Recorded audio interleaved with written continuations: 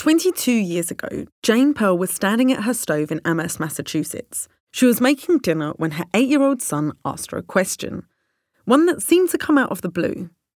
How much money do you make, Mama? Jane was not prepared. And I was just completely blown away and surprised and didn't want to answer without thinking about it. First, she froze. And then she did what a lot of parents do when their kids ask a question that they're just not quite ready to answer. She stalled. So I said, that's a great question, and let's finish dinner and we'll talk about it after dinner. Now, this might be an awkward question for most parents. In fact, some would actually rather have the sex talk with their kids than the money talk. But Jane was actually a financial writer. Her entire job was writing for big magazines about money. But even she was surprised at just how unprepared she was for this conversation. And I didn't know how to answer that in a way that I thought he could understand it. And I realized, A, I was nervous he might repeat the information, which is very private. B, I was worried that if I said I made $1,000 a year, he would think that was a lot. So Jane grabbed a notepad and laid out all the costs for running their family to help her son get a sense of what it takes to run a household. Jane's parents never talked to her directly about money. I first started to learn about money when I saw my parents sometimes arguing about it. And my mother believed that if you earned 10 cents, you had to put 5 cents in the bank. And my father felt if you earned 10 cents, you could spend 10 cents and sometimes 11. This experience of being stumped by her son wanting to talk about money sent Jane down a path exploring a big new question: how to teach kids about finances. Now, she's written 3 books about it. And her biggest takeaway? Staying quiet is not an option. So if they see the parents being so private, they get the message that this is something we don't talk about, that it's there's something negative about it in a way. I'm Mona Chalabi, and you're listening to Fortune Favours the Bold, a branded podcast from MasterCard and Gimlet Creative. This episode, we're talking about how we learn about money. Now, I wanted to get a sense of how the kids are talking about finances these days, so we asked a few of them. How much money do you think most adults have in the bank? I think most adults have about $3,000. $100,000.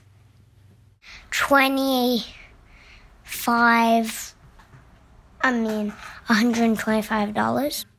Well, there have been times that I've had $125 or even $25 in my account. It seems like we have a bit of work to do to get this group up to speed. When I think about how I first learned about money, I remember this time when I was about 5 at a bookstore in London with my dad. We were at the counter paying for some books when I spied a huge jar of erasers shaped like different animals. I spotted this yellow and brown giraffe-shaped one and decided that I needed it. I looked at my dad and pointed at the jar, and as he handed over the cash for my books, he gave me the classic parent head shake. A no that's only visible to the kid and not members of the public. The kind that's non-negotiable. I realised in that moment that there are things that are deemed worthy of parental spending and things that are not. But the difference between wants and needs was still a bit mysterious to me.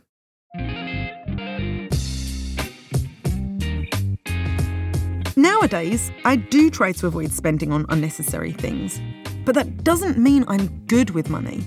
For instance, I have no idea how much is in my 401k or what exactly that 401k is even doing. Studies show that I'm not alone. Half of people in the US don't really understand money well enough to make healthy financial decisions. And there's an official term for that: financial illiteracy. For ages, the rule for teaching people about money was, we don't really need to do it. Kids will just pick up these lessons from the people around them, magically. And at least in the US, people are often too embarrassed to talk about money, maybe because they don't feel like they know enough themselves. But those rules are changing, because people who are trying to make a better world today understand that we have to talk about this stuff. not so we can memorise and follow rules just because they're the rules. We need to learn the rationale behind the rules so that we can become financially fluent enough to make smart decisions for ourselves and our communities. If you had $100, what would you do with it? I would give some of it to charity, and then I'd buy a cat with the other amount.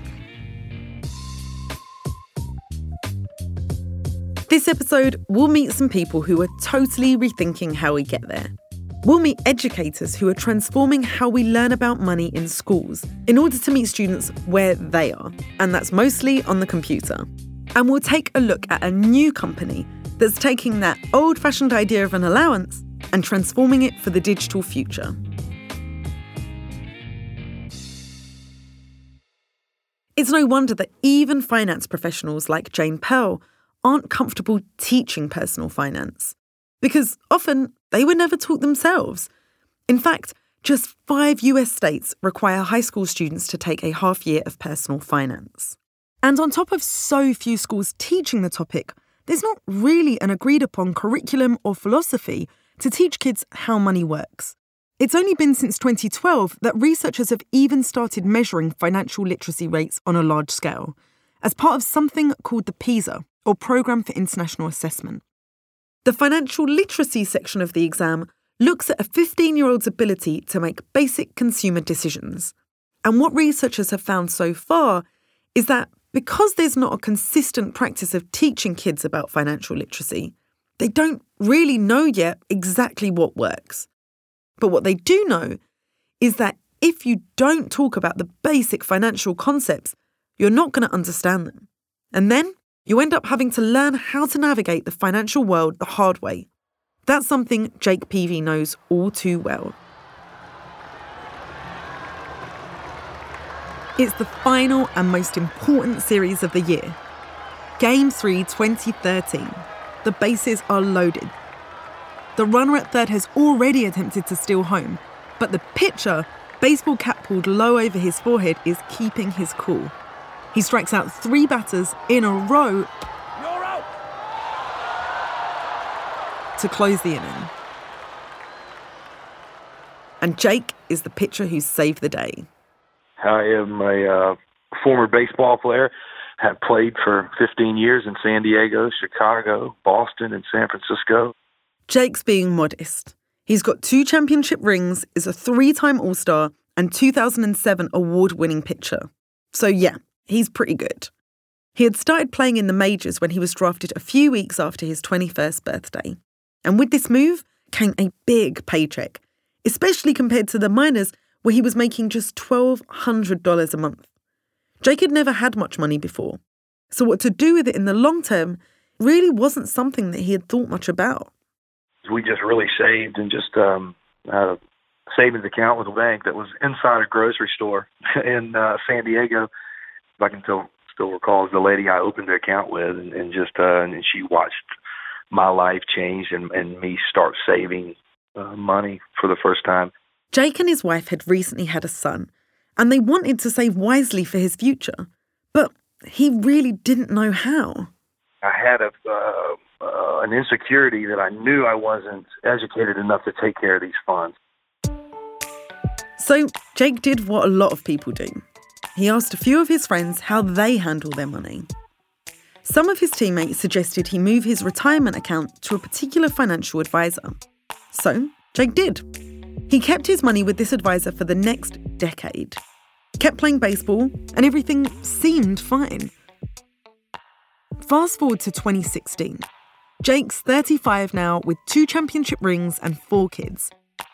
He's at the age where pitchers start to think about retirement, which he was considering too, until the financial institution contacted me and asked if they could fly in and meet, and they did that, and unfortunately delivered the news that, all the documents that we were looking at were inaccurate and made up, that the money was no longer there. Jake had lost $15 million. And his friends, those same guys who recommended the financial advisor to Jake in the first place, they'd all lost millions and millions. The so-called financial advisor had been a fraud. Jake was crushed. But he was lucky too, because over his baseball career, he had only put part of his finances with this particular advisor. But he believes that if he understood the rules and had more confidence, if he had been financially literate, instead of just following his friends and what he thought were the rules, then he might have been able to avoid this big loss. When we come back, we'll hear how Jake turns this loss into an opportunity for the kids of his hometown.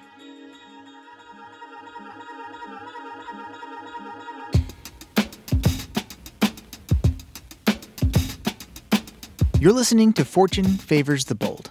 Today, we're taking a look at how people learn about money and why it needs to change. And we're hearing from the rule breakers making it happen. One thing we're learning, financial literacy isn't easy. You would be surprised to learn how confusing our world still is for millions of people. That's Mercedes Garcia. She's the vice president for community relations at MasterCard. And in her world, the world of payments technology, it's easy to take for granted that most people don't have a robust understanding of payments cards. I like to remind my colleagues and people in the industry that we're developing all this very cool thing and the next amazing innovation. There are still millions out there that don't understand the basics. One of the ways Mercedes helps people understand the basics is the Master Your Card program. It's an initiative that empowers underserved segments of the community. They do a lot of different work, like partnering with World of Money, a nonprofit that helps give kids a solid financial education. Mercedes says that in her work with World of Money, she's seen that young kids are naturals with finance if you just give them the tools. Fostering financial literacy is just one way MasterCard pursues its mission of greater financial inclusion.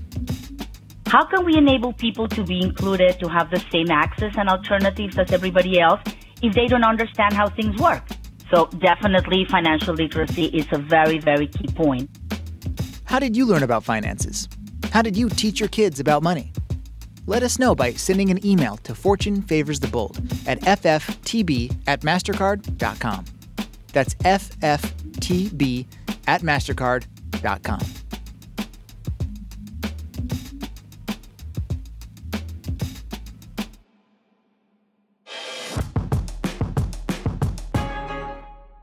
Before the break, we heard how pitcher Jake Peavy lost millions of dollars to a financial advisor who was really a fraud.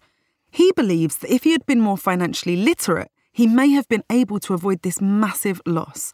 So now, Jake is a baseball player with an unlikely goal: to turn this experience into an opportunity for the kids in his hometown of Sims, Alabama. Imagine you're at the mall, and you get to decide what to spend your birthday money on. You need jeans, but you want a new video game. And you could go for a hamburger or 3 while you're at it. You've got some big decisions to make. What are you going to buy? Decisions like these are financial decisions because they have to do with money. And these decisions can affect every part of your life and your future. This is the sound of a financial education course at the Boys and Girls Club of South Alabama. Their mission is to help kids thrive, and they believe that learning to navigate their financial lives is an essential part of that. But they've never had a program quite like this until Jake stepped in. Jake funds the club's financial literacy efforts, and he's visited the club to share his own story, after a game of baseball with the kids, of course. When he thinks about his financial history, it's the education he wishes he'd had. It just is amazing to me that there's driver's education, there's sex education in our school programming, but there's no financial education for these children. Jake's working with a company called Everfi to bring financial literacy to Sims. Everfi brings digital education platforms to companies and schools. They're also a MasterCard partner through a community empowerment program. Welcome to the Cell Phone Blues. In this game, you'll be helping Sorax, your alien friend, make good choices with his money. Everfi's flagship program is a financial literacy training. Their goal is to go beyond the way money has usually been talked about in classrooms, when it's been talked about at all. The way in which it'd been taught was really kind of a paper-based, volunteer-based, 1 or 2 days in the school year maybe. And that's just not enough. And it's also not meeting students in a medium where they're used to operating. That's John Chapman. He co-founded Everfi in 2008. And the medium in which kids are operating, like most of us these days, is digital. Elementary school kids learning about financial literacy today have never known a world without the internet, even without smartphones. We use the term digital natives. In 2018, we really used the term digital natives because the students who are going through high school today have never known anything other than a life filled with technology as a medium by which they access information, by which they learn in school more and more frequently. So, Everfi made financial literacy computer games, like the ones you just heard. The games ask kids to make lots of choices. For example, to teach kids about wants versus needs. Okay, picture yourself in a store with your friends. They're all buying the same t-shirt. Are you going to buy it too? I mean, it's a pretty nice shirt. Using technology and digital platforms to not only give the kids skills, but really get them to engage is pretty cool. Because if you're going to succeed in the game of financial literacy, you have to know where to follow the rules and where to get creative. In order for students to understand, for instance, how the stock exchange worked, we wanted to put them on the floor of the New York Stock Exchange, help them understand what traders were doing every day and how stocks and bonds worked, and how that could be used as a savings vehicle as well. For Jake, getting to see kids have engaged discussions about the best way to pay for things, save and even invest is really exciting. And me having this opportunity to try and take one of the worst days, one of the worst things that's happened to me in life, and turn it into a positive message and just influence future generations in financial literacy. But the new money training doesn't just take place in the classroom. Bill Dwight is another innovator thinking about meeting kids where they're at. This time, it's in their own homes on their smartphones. And his approach, it's reinventing allowance, which he suggests calling an entertainment budget. Bill says that while he understands why parents' first instinct is to teach kids the value of a dollar with an actual physical dollar, in the long run, this might be doing their kids a disservice. That's not how people are transacting anymore. That's not how the kids today transact. That's not how they're going to transact as adults. So he created FamZoo. It's a tool that shows kids how to budget, save, and pay back loans by making sure their money has a purpose. See, when we think about allowance, we often think about spending money, fun money. But Bill wants us to think about it differently. The way that works is that parents or guardians will put a certain amount of money on a FamZoo card. It looks like any other debit card, but it says the Bank of Mum, or whatever parents choose for it to say. Then the kids get to decide how to spend it. On needs, like lunch money, but also fun stuff. And the kids, even as young as preschoolers, can monitor their funds through the FamZoo app, which looks like a banking app, but simpler.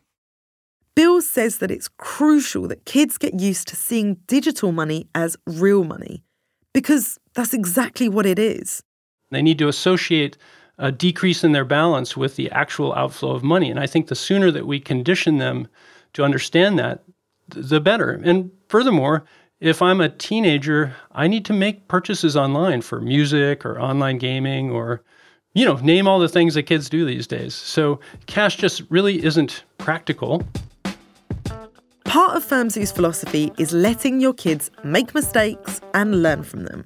If they spend their entire allowance, or, entertainment budget, before the 10th of the month, they have no one to blame but themselves.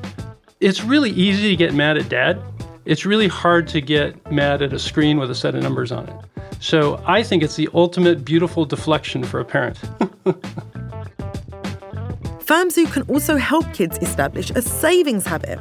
One way to do that, according to Bill, is to use the app to set up a mini parent-funded savings interest program that reminds kids about the benefits of saving.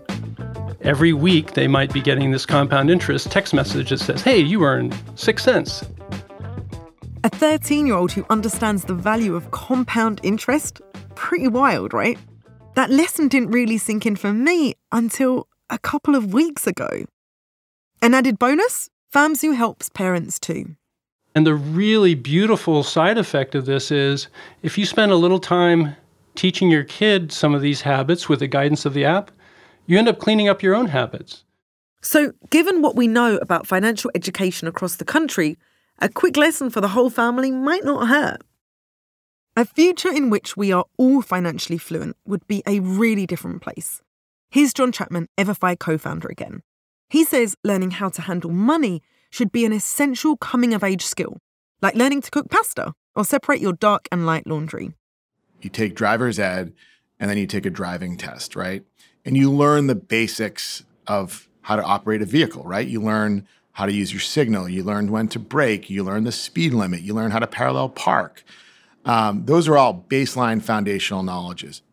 Imagine trying to drive a car without anyone ever taking you out into a parking lot. It doesn't sound like a great idea, right? Why should learning about your finances be any different?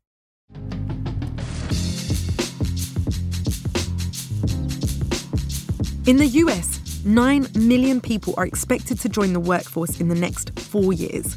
And every day, about 10,000 people reach the minimum retirement age.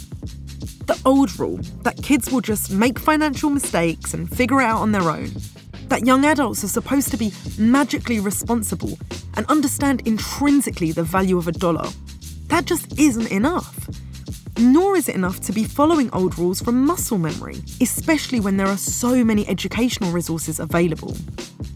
Understanding the rules can help kids adapt as technology and the financial landscape continue to evolve.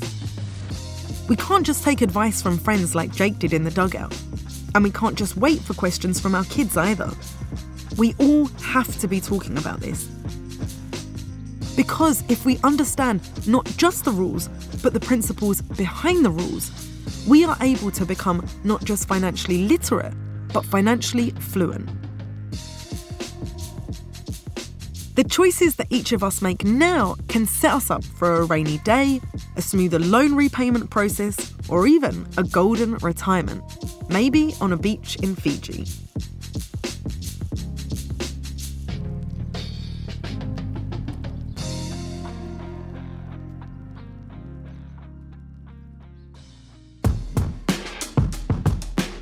Next time on Fortune Favours the Bold, we'll get into credit worthiness.